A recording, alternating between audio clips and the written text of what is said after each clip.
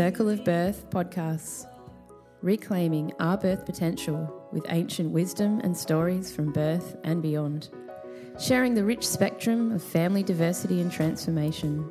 Stories worldwide, bringing together community and connectivity. Come together with story medicine and inspire at our unique birth journeys.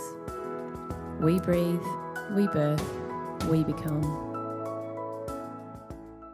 To podcast episode 41, and I am so honoured again to spend this hour with wise woman, Elder Sunni Karll. Sunni, as many probably know, and especially birth workers, as the author of Sacred Birthing. She's a midwife and she resides now in California.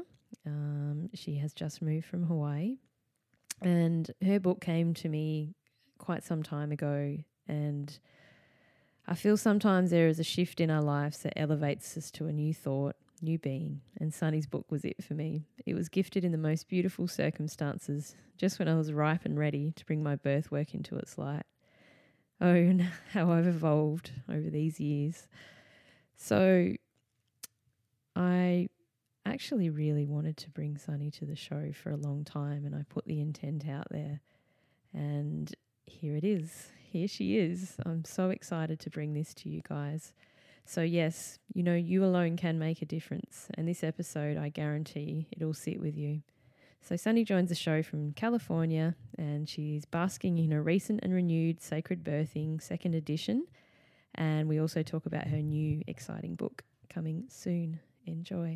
Hi, Sunni. Welcome so much to the Circle of Birth podcast. It's an absolute pleasure to have your presence with us, all the way from California, that you've just recently moved, I believe, from Hawaii. Yeah. So thank you. We're going to talk about a lot of things today, but mainly I would love to speak about how the book came into my life and how you came into my life.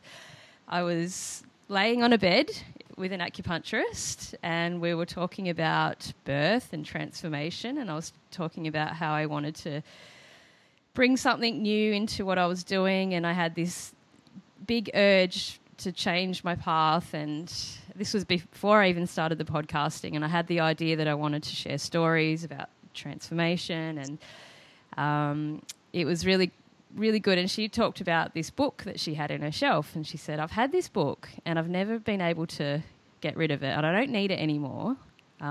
She was all grown up and had grandkids and been through it all, and she said, I don't need this book anymore.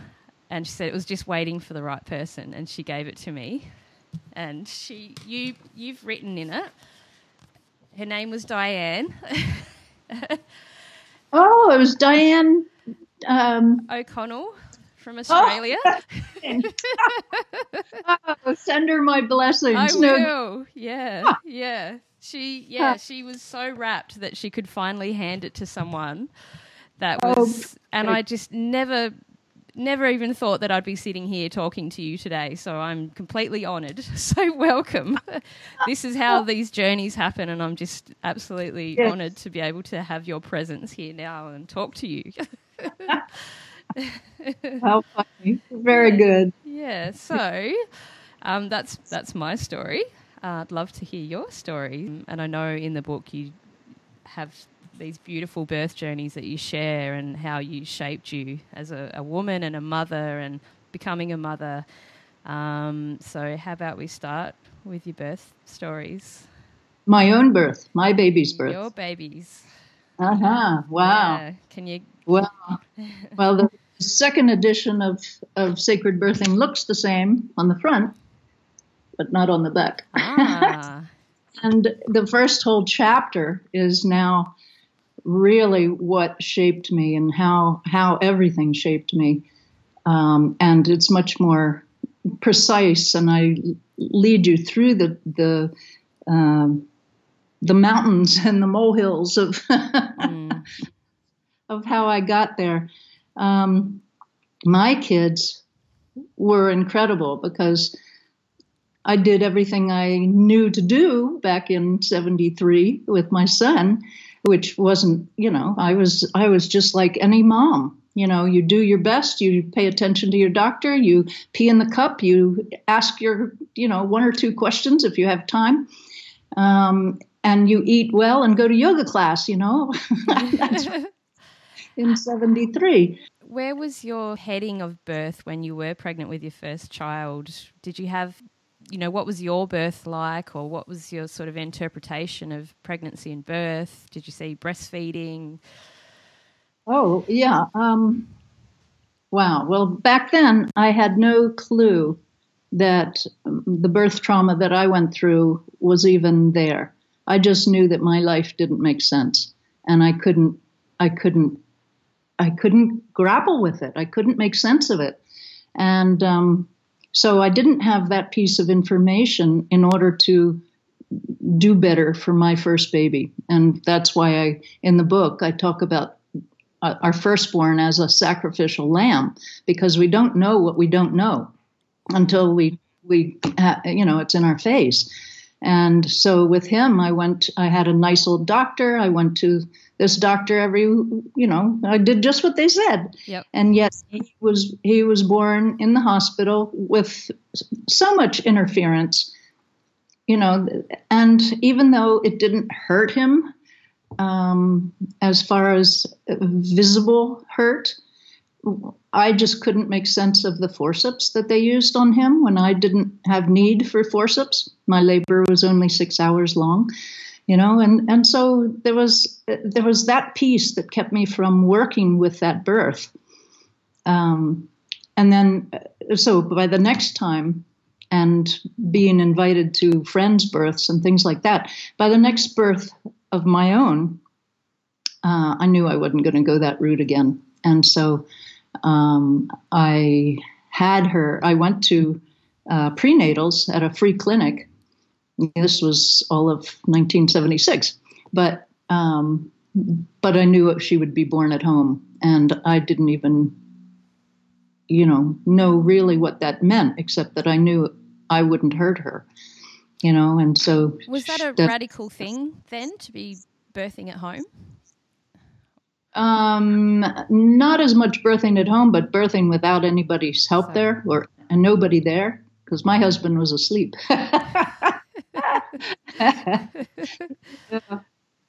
Yeah. And so in your book, something that really captured me, and I just don't know if this was when you were pregnant with your first or your second, you talk about the dream that you have with the king and the queen. Oh, yeah. And when they handed the baby to you and they said, this is what a well-born baby looks like. Where were you at in your life when you had that dream? That was long after my babies. That was in 1997. And I was in Mount Shasta, California, just starting to write Sacred Birthing. That was the very beginning.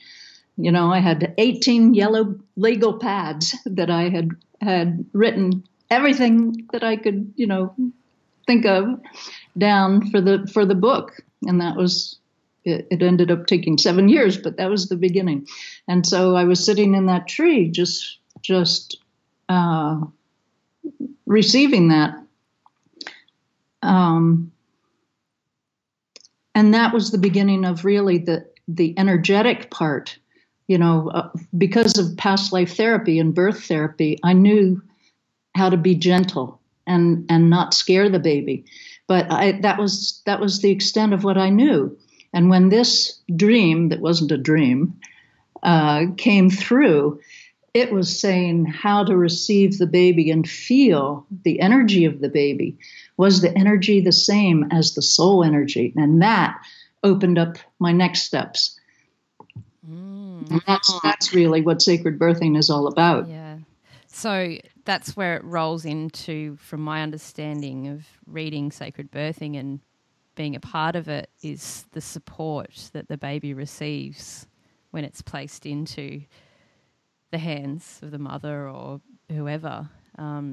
There's a part there you talk about that support, that unconditional support, that this is their journey, and when they come, they've got that support and the energetics of that with that support, if that makes sense. Yeah. However, second edition, I've delineated it more clearly. Now I call them soul needs of the baby. And these soul needs are the spiritual things that create the highest vibration with the baby so that it protects the baby's consciousness.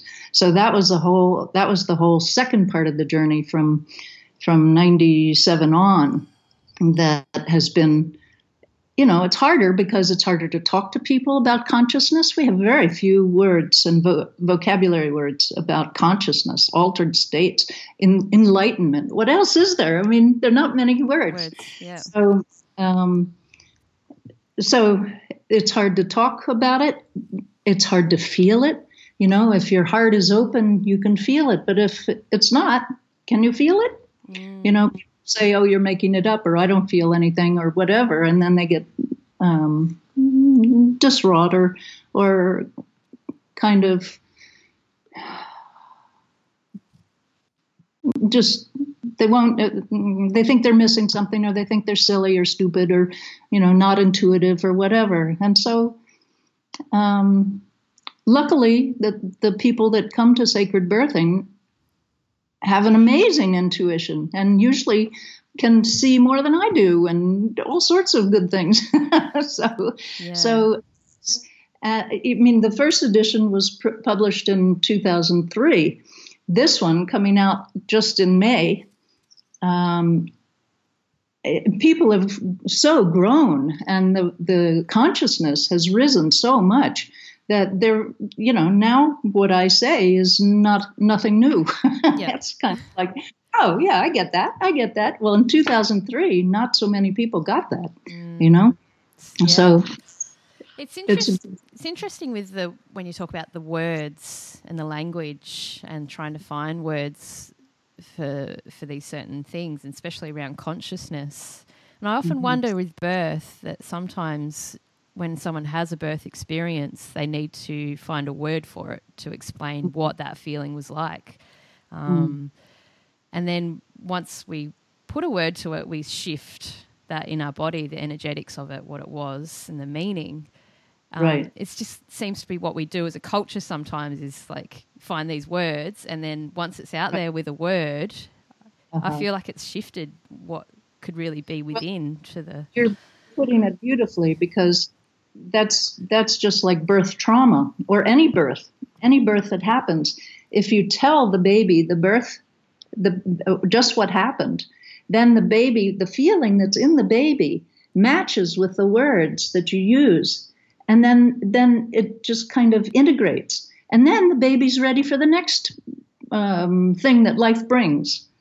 So it's what we all do, actually, not just babies, but to match the felt sense in the body with the words is what it takes to integrate and move on and then be curious about the next moment.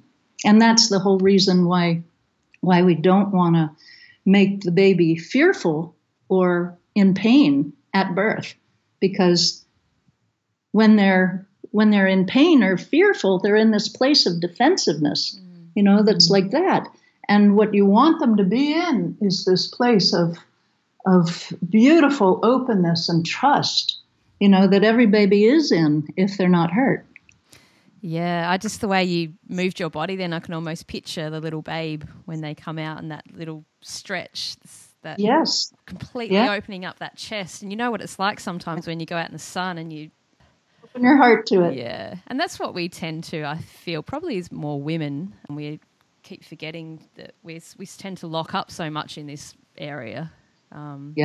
We tend to forget to and it feels so nice. Like even just doing it now, it feels amazing having that stretch. I think that's why the little kids fly so much, because they have their arms out and they just fly. Oh yeah, and that's just the best feeling. It does. I could just picture therapy sessions for adults and flying, having a little kid leading the way, and you just follow them. Good. So if we could backtrack a bit to your second pregnancy, I'd like to just understand what shifted you to want to birth at home and, not having, I guess, like we've talked about the information and the resources available like we do now. It's almost instantaneous. We can tap into something. How was that shift for you? And can you walk us through the birth and how that was? And that was with Alec, is that right? Alec, your second born. Yeah. Yeah, she's, when I was pregnant with her, it was a reaction to the first birth that created a decision that I will do this at home alone, because there were no midwives. I looked all over the place. They were 5 hours away, way too far away, and there was everything I tried didn't happen, couldn't happen in those days. So it was about knowing that I did not want this baby born with forceps, and I didn't want my membrane stripped, and I didn't want, everything that I had seen that hospital births did automatically, whether it was needed or not. It was just the protocol of those days. It still is, in many cases, unless you find a gem of a doc. So that was where I was coming from. And so, many nights I went into early labor many times. And eventually it was the right time. And she only ended up coming 2 weeks early instead of 2 months early, as it had started out being. And then, I yelled to my husband. He came in, literally caught her, and handed her to me. I put my leg over the umbilical cord because I was backwards. I'd been on the toilet the whole night. And then we got in the tub to keep warm because I was so in my uterus, I had never thought to turn on the heat. So that's how it happened. And the gift of that birth was that I felt these presences around me that at that point I termed angels, and it felt totally safe and totally fine. And that's all I can say. That was the gift of that birth, because I certainly didn't have it with Bryce as much as I had wanted it. That there was too much hospital happenings and all of that kind of thing going on. Distraction, right?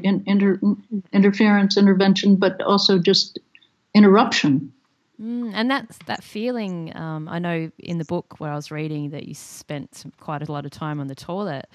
Was it dark in there, and did you have that safety feeling as well in the toilet? Yeah. It was dark. It was nighttime. It was January 2nd, and so it was freezing, and it was frozen rain coming on the window. So it was just this, very monotonous, lovely sounds, and everybody was asleep. So it was perfect. Wow. I love the last minute, just your husband snoozing and then just coming in at the last minute and snoozing. He was downright conked out. Wow. He was in labor. Yeah. And so you're a grandma now too. Yeah. So you've gone into motherhood. How long after when you first became grandma, and can you describe the feeling? Because did your book get published before then, or was that? Yes. No. Barely. Yeah. Yeah. Yeah. My first grandbaby was born in the hospital, but my daughter went through so much growth doing it that way. She just had to do it. She just said, "No, Mom, I don't want you. That's the way it is." And got rid of one doctor, got rid of another, got a midwife, changed hospitals to another midwifery place. She just went through her steps with it. And I was there 2 hours after he was born because the planes didn't run. But with the next two, I caught them.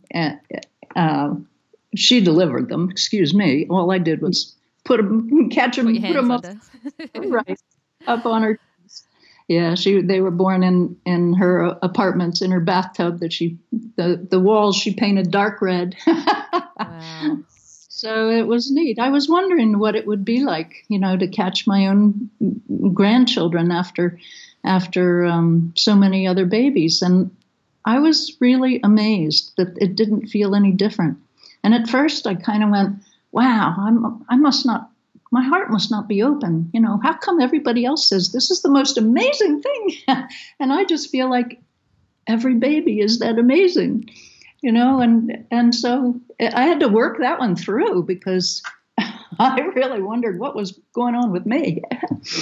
Yeah, it's interesting. I had an interview with a woman called Jenny Blythe in Australia. We had an interview and we were talking about the similar thing, what it was like. So she was present with her daughter for her birth, and she said during that moment she was just being midwife or midwifing and spiritual midwifing and all that. And she said it wasn't until after, a few days later, when she drove up the driveway and she saw her daughter holding the baby, that's when it really hit. Yeah. So I could imagine too, like it would probably, it's not, I don't think motherhood hit me straight away, or that feeling of transition. I think it took a bit of time for me to actually go, okay, wow, like I've just had that made into motherhood. Yeah. I suppose it's different for each journey, isn't it? To really grasp that feeling, like now I'm grandma. Yeah. For sure. Yeah. And it would be better too if we had all the generations living together. This is so difficult when, I'm here and they're there, and I have a son in Brazil and a daughter in Colorado, and it's not like having them next door and just bopping over to help out or have together. What shifted you from the island to California? Guidance, as usual. Just go here. Yeah. So I did, and I'm still in process of finding out why. Yeah, wow. Yeah. Well, I hope that comes to you. Well, I know it will. It's always a huge, beautiful move, and I'm always very grateful for it. Yeah. And it's something that I could never have foreseen. So I just follow it. That's the willing. We're ready to have a piece of land and grow roots. Yeah, we've just moved recently, and I'm wanting that same thing. It's like I literally want to put roots down, as in food. I know. And I'm like, I feel like me. Have your support system and let that grow deep. Yeah, it's really important. Yeah, like coming from me, I tend to be this person that just I probably haven't settled anywhere properly for a long time. Like my son's 7 now, and he's probably had about 8 houses since he's 7, because we would just, opportunity would open, we'd go from here to here to here to here to here. Of course. But it feels different this time, which is really good. I feel like I'm that. Oh, good. Oh, yep. Yeah, which is nice. Yeah, wonderful. So, what really resonated with me with this book, and I know it's probably and this is the way these things work, so this insignificant little line out of a whole book can just shape you. And the thing was, for me, was universal agreements that you spoke about. Natural law agreements, so birth, death, and honouring and allowing the flow of that, which has opened me into not just birth work but death as well. And I know with my second born, not long after, I had this moment where I just looked up and I remember saying, like, this is how we should be allowed to die. Like I felt so that safe, nurtured, all of that was in its space, and I really connected that with the death path and felt for all the people dying at the same time and going, this is the path that they should have space to have this as well. And before my second born, I went through a miscarriage, and the lessons that came from that were just, and the gifts of that too were just absolutely really altering. And I had this in my head. You know, I had this universal agreements in my head and this natural law, and it really helped the process a lot. Natural law to me, well, with the first book, I gave so much credence to spirit. Yeah. And by the time the second book was written, I realized that it's all nature. Spirit has very little to do with birth and conception and death. And it's all nature. So natural law was such a deep instilled knowing that this is what it takes to birth and death and conceive. You know, nature is who we are, and we have a long, long, long time of patriarchy where it tells us that, you know, the body is not the most important, and that spirit is, and that after life is, you know, when in reality, hey, this present body in this present time is pretty darn amazing. It's the gate, swinging one way or swinging the other. Yeah. One is birth and one is death. Yeah. And it's just, you know, those of us who stand at it, it's the same passage. You know, it feels the same. It looks the same. It is the same. It's just one way coming and going. Yeah. Like I could just almost felt that with your dad. Yeah. It's sort of people that have had these near-death experiences that are just so willing to share so much about life that I love gravitating to. And after these experiences, a new knowledge comes to them, and I just find it so interesting because they always say that it's not scary, it's actually safe, and they, you know, but they just knew it wasn't their time, but they got a feel of what that path was, and it actually excites me, you know, to know that that's a potential and a possibility, because they're so close, birth and death. You're a great deathing doula. Yeah. Because it doesn't frighten you, because you can stand there and say, no, this is okay. This is just right. This is what's happening. You know, can I give you a drink of water? But you're holding the bigger picture. You're holding the important part, the energy of this is just right, and go in your own timing. Yeah. You know? Yeah. Good for you. So how about then, because I know you were a midwife. And past life therapist and a Steiner teacher, a Waldorf teacher. I'm wondering too, as part of, I know you sort of stepped down and with the midwifery. No, I haven't. You haven't? Right, okay. Yeah.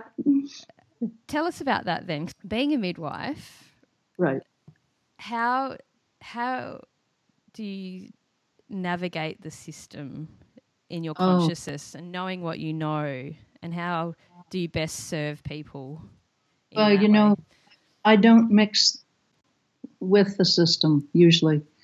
That was the magic of what I found in birth, that if you birth at the highest vibration, all the energy is combed. There are not knots in it. There's not upsets in it. There's not, let's go to the hospital in it. You know, the highest vibration is the safest place to birth. And so I didn't have to mix with the system. When you were training as a student, what was the training like? Was that through a college or a... It was through Maternidad La Luz in El Paso, Texas. And so, yes, we... if they were badly torn, we would go to a doctor and have them sewn up. Or if they really did need a C-section, we would take them in. So that way we did interface for sure. And what brought you into midwifery? What made you decide to say, okay, I want to become a midwife? Well, I need to do this. I was 10. My mom, I was going to deliver babies when I grew up. I just had a knowing. I must have come in, having been a midwife a million other times, just knowing this is what I'm going to do. and that's why I chose to be born in a family of 6, so I could watch it over and over again. Mom gets big and fat. She comes home with a baby. So you knew you wanted to be a midwife, but the path wasn't ready for you yet. Right. I had to do all sorts of other things, which turned out to be tools in my toolkit. But at the time, it was so frustrating because all I wanted to do was be a midwife. And first I had to be a past life therapist. Why do I have to do this when I wanted to be a midwife? And then I had to be, first was a Waldorf teacher, and then that led me back into that amazing understanding of where the wounding is in children. And so everything led me back into birth. And it's all in a whole chapter now. So that it's all understood as, as the journey, because the journey, making sense of my birth makes sense of why I've stuck to everything that sacred birthing is about. My as I say, I have not given up midwifery because that vision is still on my plate. The vision that said master souls will be coming, and so I'm here hanging out going, okay, show me each next step. So version 2 of sacred birthing, that was, so you'd been a midwife for quite a while and a lot of things changed for you, hence version 2 of sacred birthing. Yeah. The second edition. Yeah, I grew up. But growing up also meant going through the dark night of the soul for 18 years and coming out the other end and understanding what made me me and acknowledging it and seeing the power in it and seeing how I could translate this to other people and the parents that are going to be coming to give birth to these magnificent souls. What do you feel in that 18 years, was it? Yeah, 18 years, yeah. What's some of the main things that you felt shifted for you? Well, the whole thing was coming into discovering that nature was the core of us. It sounds so trite, but it's real. It's very real. The core, the mother, the cosmic mother, the great mother, the Gaia, all dimensions of her are who we are. And that was huge. Understanding more about vibration and bringing these children in from a huge high vibration. My new book is called Conceiving Souls of Magnificence. And I love it. It'll be out in early September. Wow. So, yeah, that's who I feel these beings are. They're, the master souls coming. I'm just writing that down. And the other part of the vision was that there was a place to receive them. There was a sanctuary where they could come in without the energy closing up each time in between births. If you go to a home birth, you create the energy bubble field, the Stargate, whatever the words are. You create it each time, and then after the 3 days are up after birth, the energy closes down. Well, with a sanctuary, the energy doesn't have to close down. It can just remain open and get stronger with each birth. And then is that so? I'm just that's so babies can be born. Yeah, that's page 82 and 83 of the first edition. And that beautiful. Right. I've seen it in some pictures. Yeah, you've got it on the back. Yes. On the back, but on the back of the new book. You've seen that picture? I've seen it in a few photos with shamanic practices that people have taken on the outside. Right, where that theme goes travels. Yeah. Yeah, and it was really interesting, the different flares of light in these pictures. And when a shaman looked at them, he described the meaning of them. And I don't want to word it because I'll probably get it wrong, but it was something similar to, that was, the orange is like the light of protection or something like that, they're calling in. And then there's all these other little squiggly ones on the outside. That's why he was saying this is why we do this chanting and et cetera, because we're trying to keep that bubble of protection, if that makes sense. I think that's, yeah. Very good. Yeah, so when I saw these, I was like, wow, like that's, and... Oh, how nice. I guess that's the joy of photography. If you can capture something like that, it's just beautiful.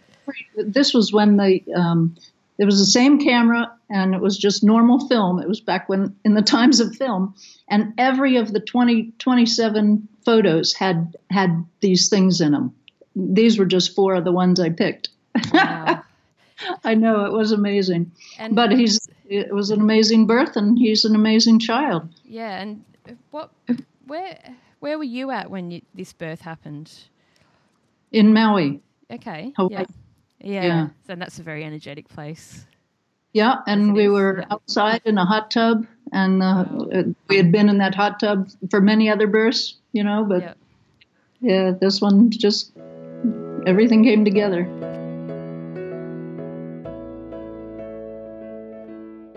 You're listening to the Circle of Birth podcast, circleofbirth.com. Who's the Hawaiian goddess? I think it's fire. Is it? Pele. Mm-hmm. Yeah. Is she the one that lured in the people on the boats? Ooh, I haven't heard of that. No. Luring people on the boat? Well, I met her on the edge of the volcano. I was sitting on the edge, and it goes way down deep, but I was sitting right there, and she said something, and I don't remember what it was. I wish I did. But I just burst into tears, and I just went, okay, I'll be here. Wow. And that's how I got there. Yeah. How long did you spend there? 15 years. Did you? Yeah. 16, counting the last. Yeah. Could you describe a typical birth in Hawaii? What would someone do? Oftentimes they were outside, which was just delicious. And you could just feel so much the trees be alive presences, and the ancestors filling in the spaces, and the birds would be there, and it's just so remarkable to be outside giving birth. You have to think ahead of time, because you need shade, and you need to really set it up and do it right. But if you can do it, it's amazing. Wow. And some of these were at a sanctuary, and they were with many people around.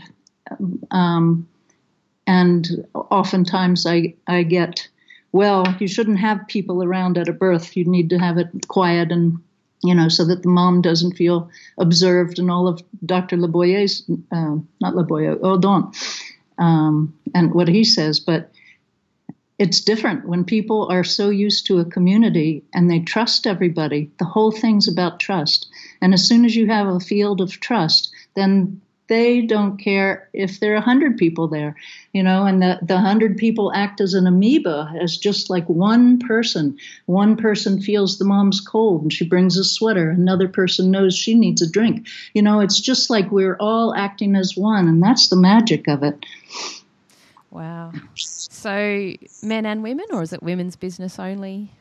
No, it depends on what Dad want, and Dad usually wants a man there, or man or 3. There's no number. Dad always seems to be very happy with having a male, strong figure, a role model to be there with him. Wow. And the mom, so they think of it themselves, and decide what's to be. Because that makes sense because of how you describe it's baby's journey too. So are they really tapping into what baby needs? Yeah. Yes. Yeah. Because if you don't, then baby will choose who's there no matter what. And baby, I've seen parties that people were going to have, and baby said, "Nope, I'm coming now, and nobody's going to be there." Oh, wow. And you midwifed over there? Oh yeah. Yeah, yeah. And how did that shape you as a person? Did you learn a lot of traditional practices? Do they still talk about and utilize the goddesses and the ancient ones?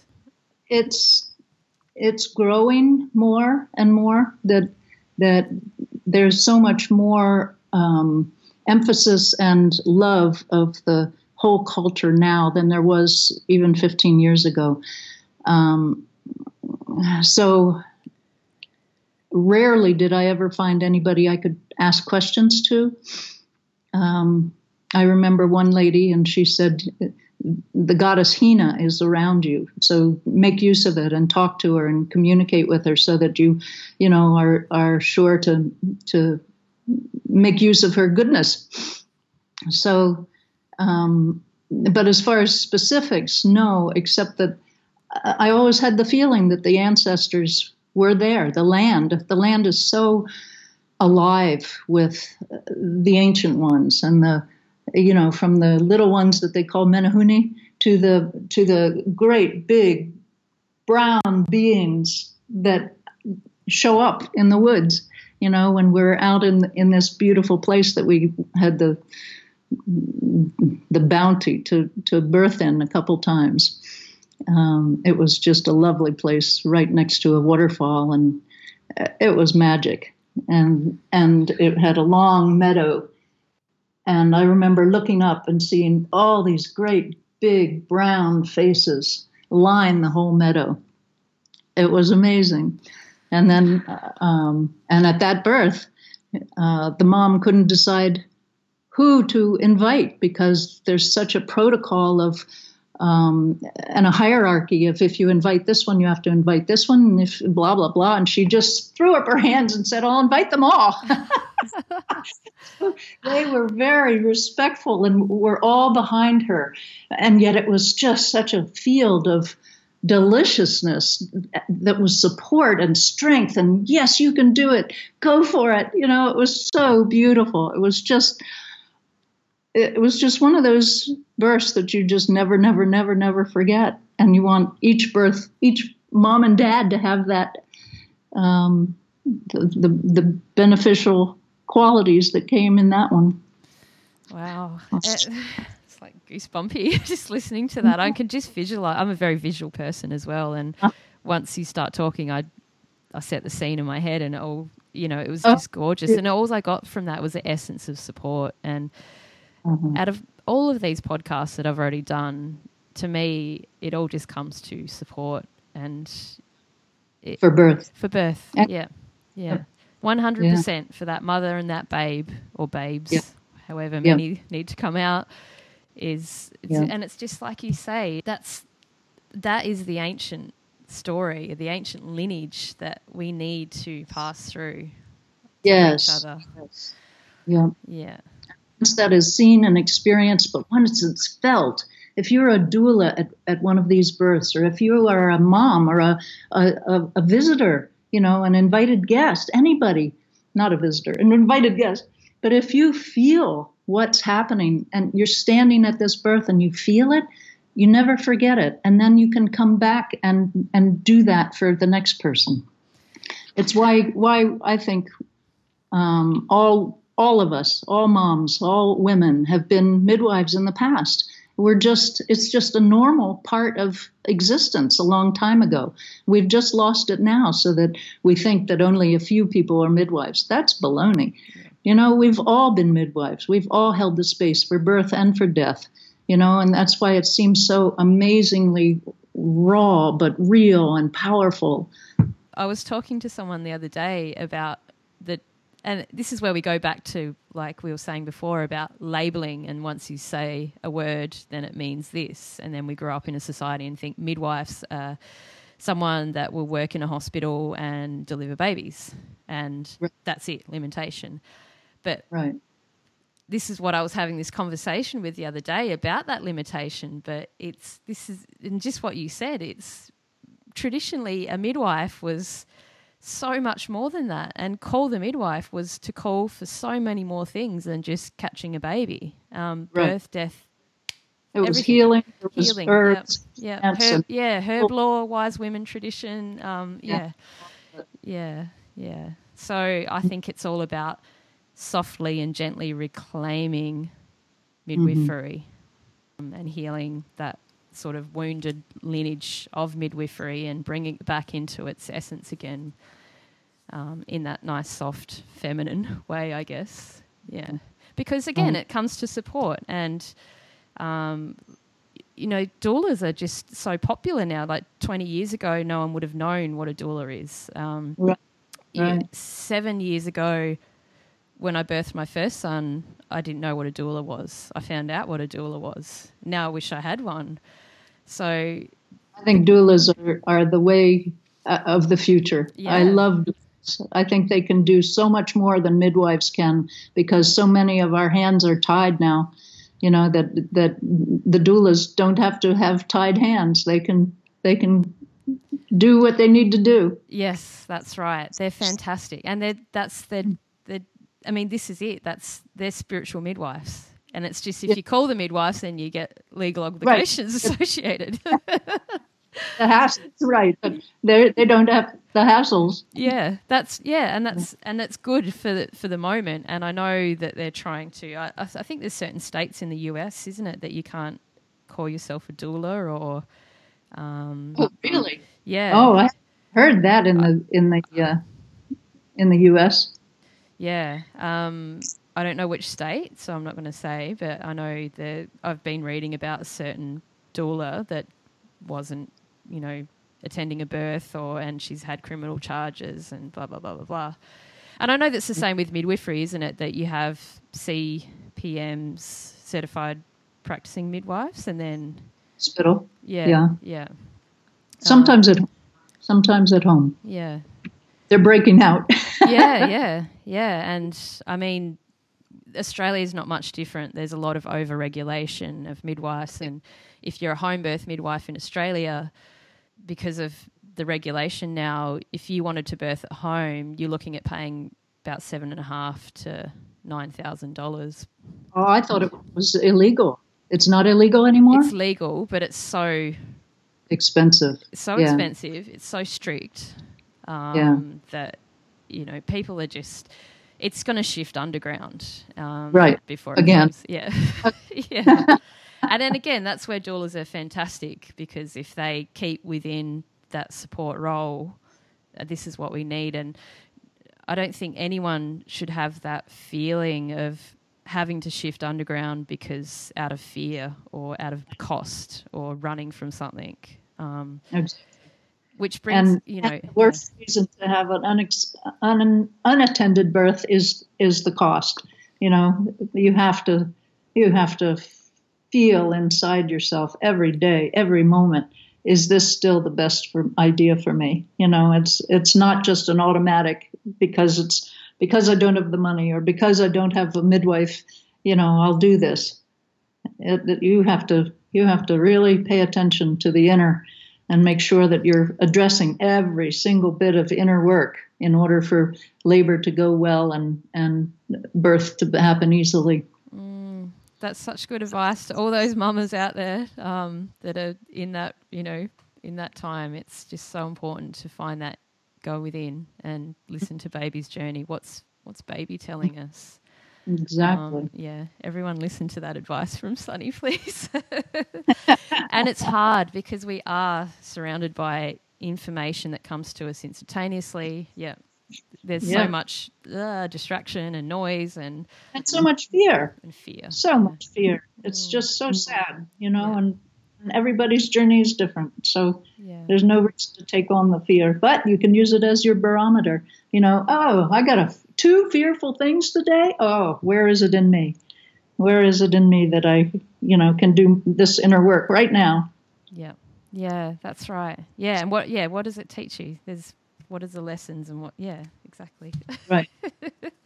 Do you feel drawn to any more work with past life or birth trauma? Is that still coming to you as a... I do that I used to do past life therapy with the people that would be at the birth and with the parents. Cheers. So that they wouldn't drag their own birth happenings into the baby's birth. And that was an amazing thing that really just cleaned the whole. Mostly for the last many years, it has been what I would address in the prenatal appointment, because my prenatal appointments were not quickies. They were very long.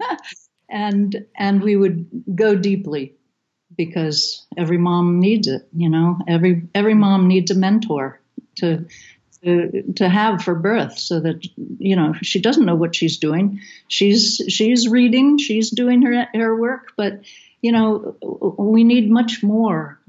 And this is where I think doulas could take over so much more. But I must say I liked doing it because that creates the relationship between you and the parents. I would always have the dad there as well, every appointment. Yeah. And that way the trust was huge between us all. And I knew what to expect with them, and they knew who I was and what they needed to do in order to work together best.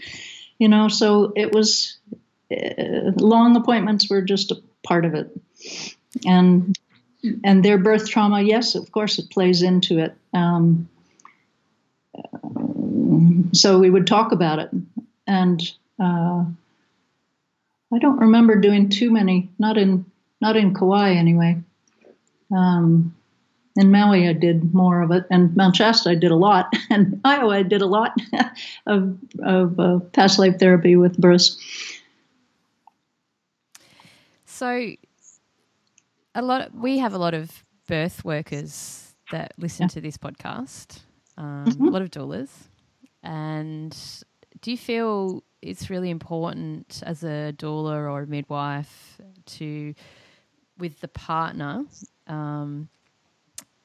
Now, men are new to being a part of birth. It's not so long ago that they've come into the birth space.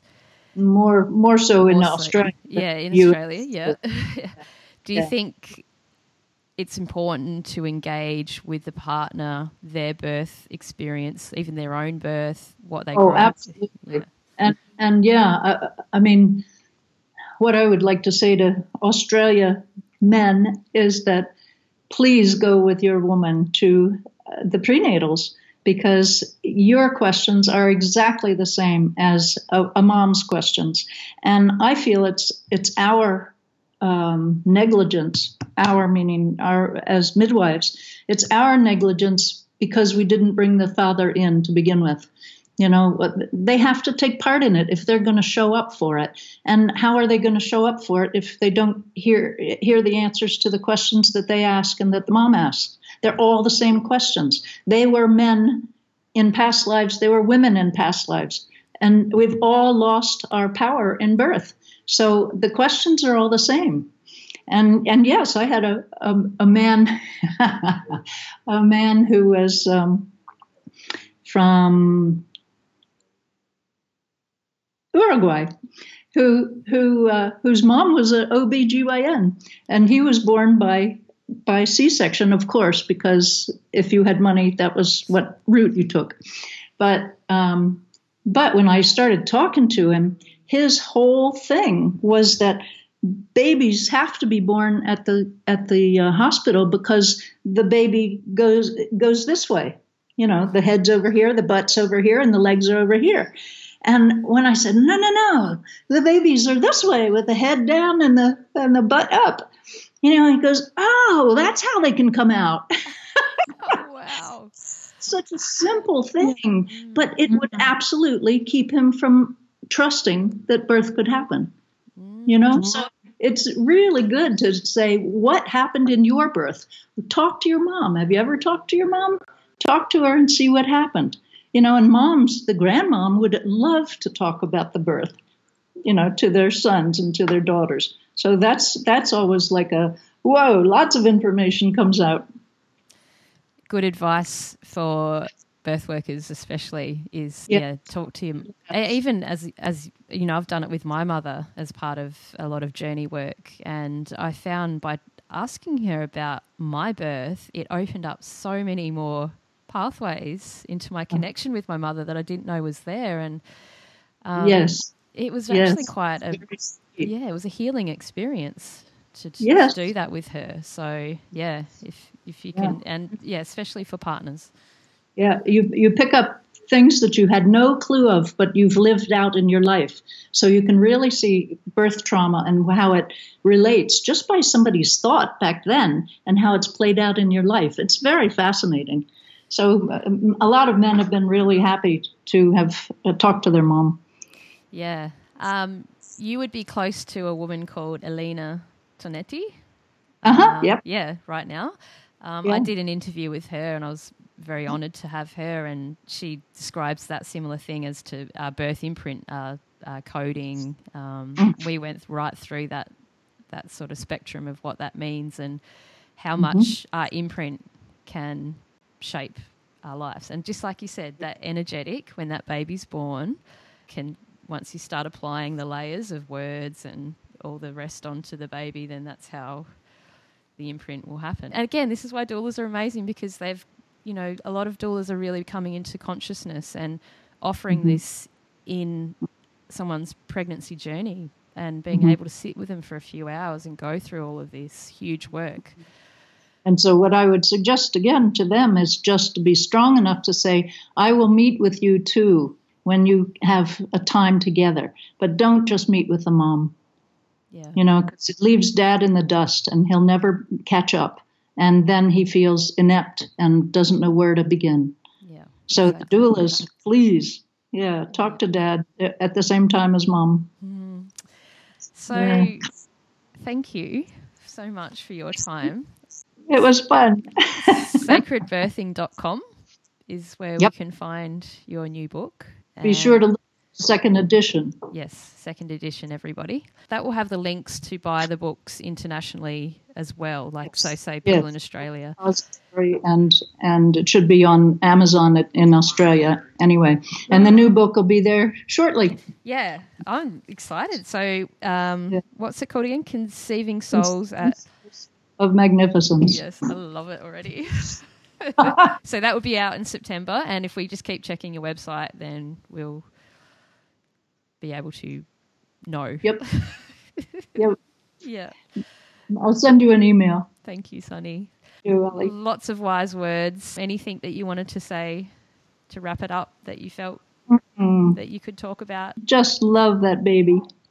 Just love that baby no matter what, because love heals birth trauma. Love heals everything, you know, and the baby just gets the love it needs, and it can just the way we talked about, the distress is there, and the words of love can melt it all, and then the baby can move on, and there's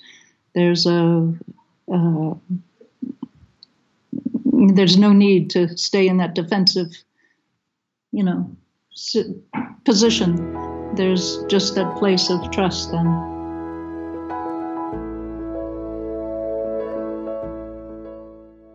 Did this episode tickle your heart, move and rattle you in its wisdom? I hope you resonated with the show.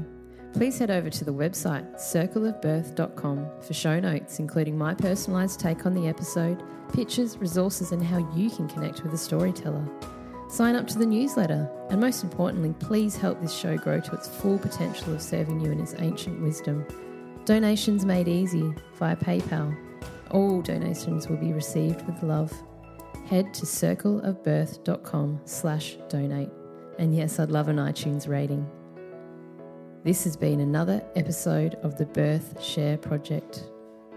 We breathe, we birth, we become. We honor you and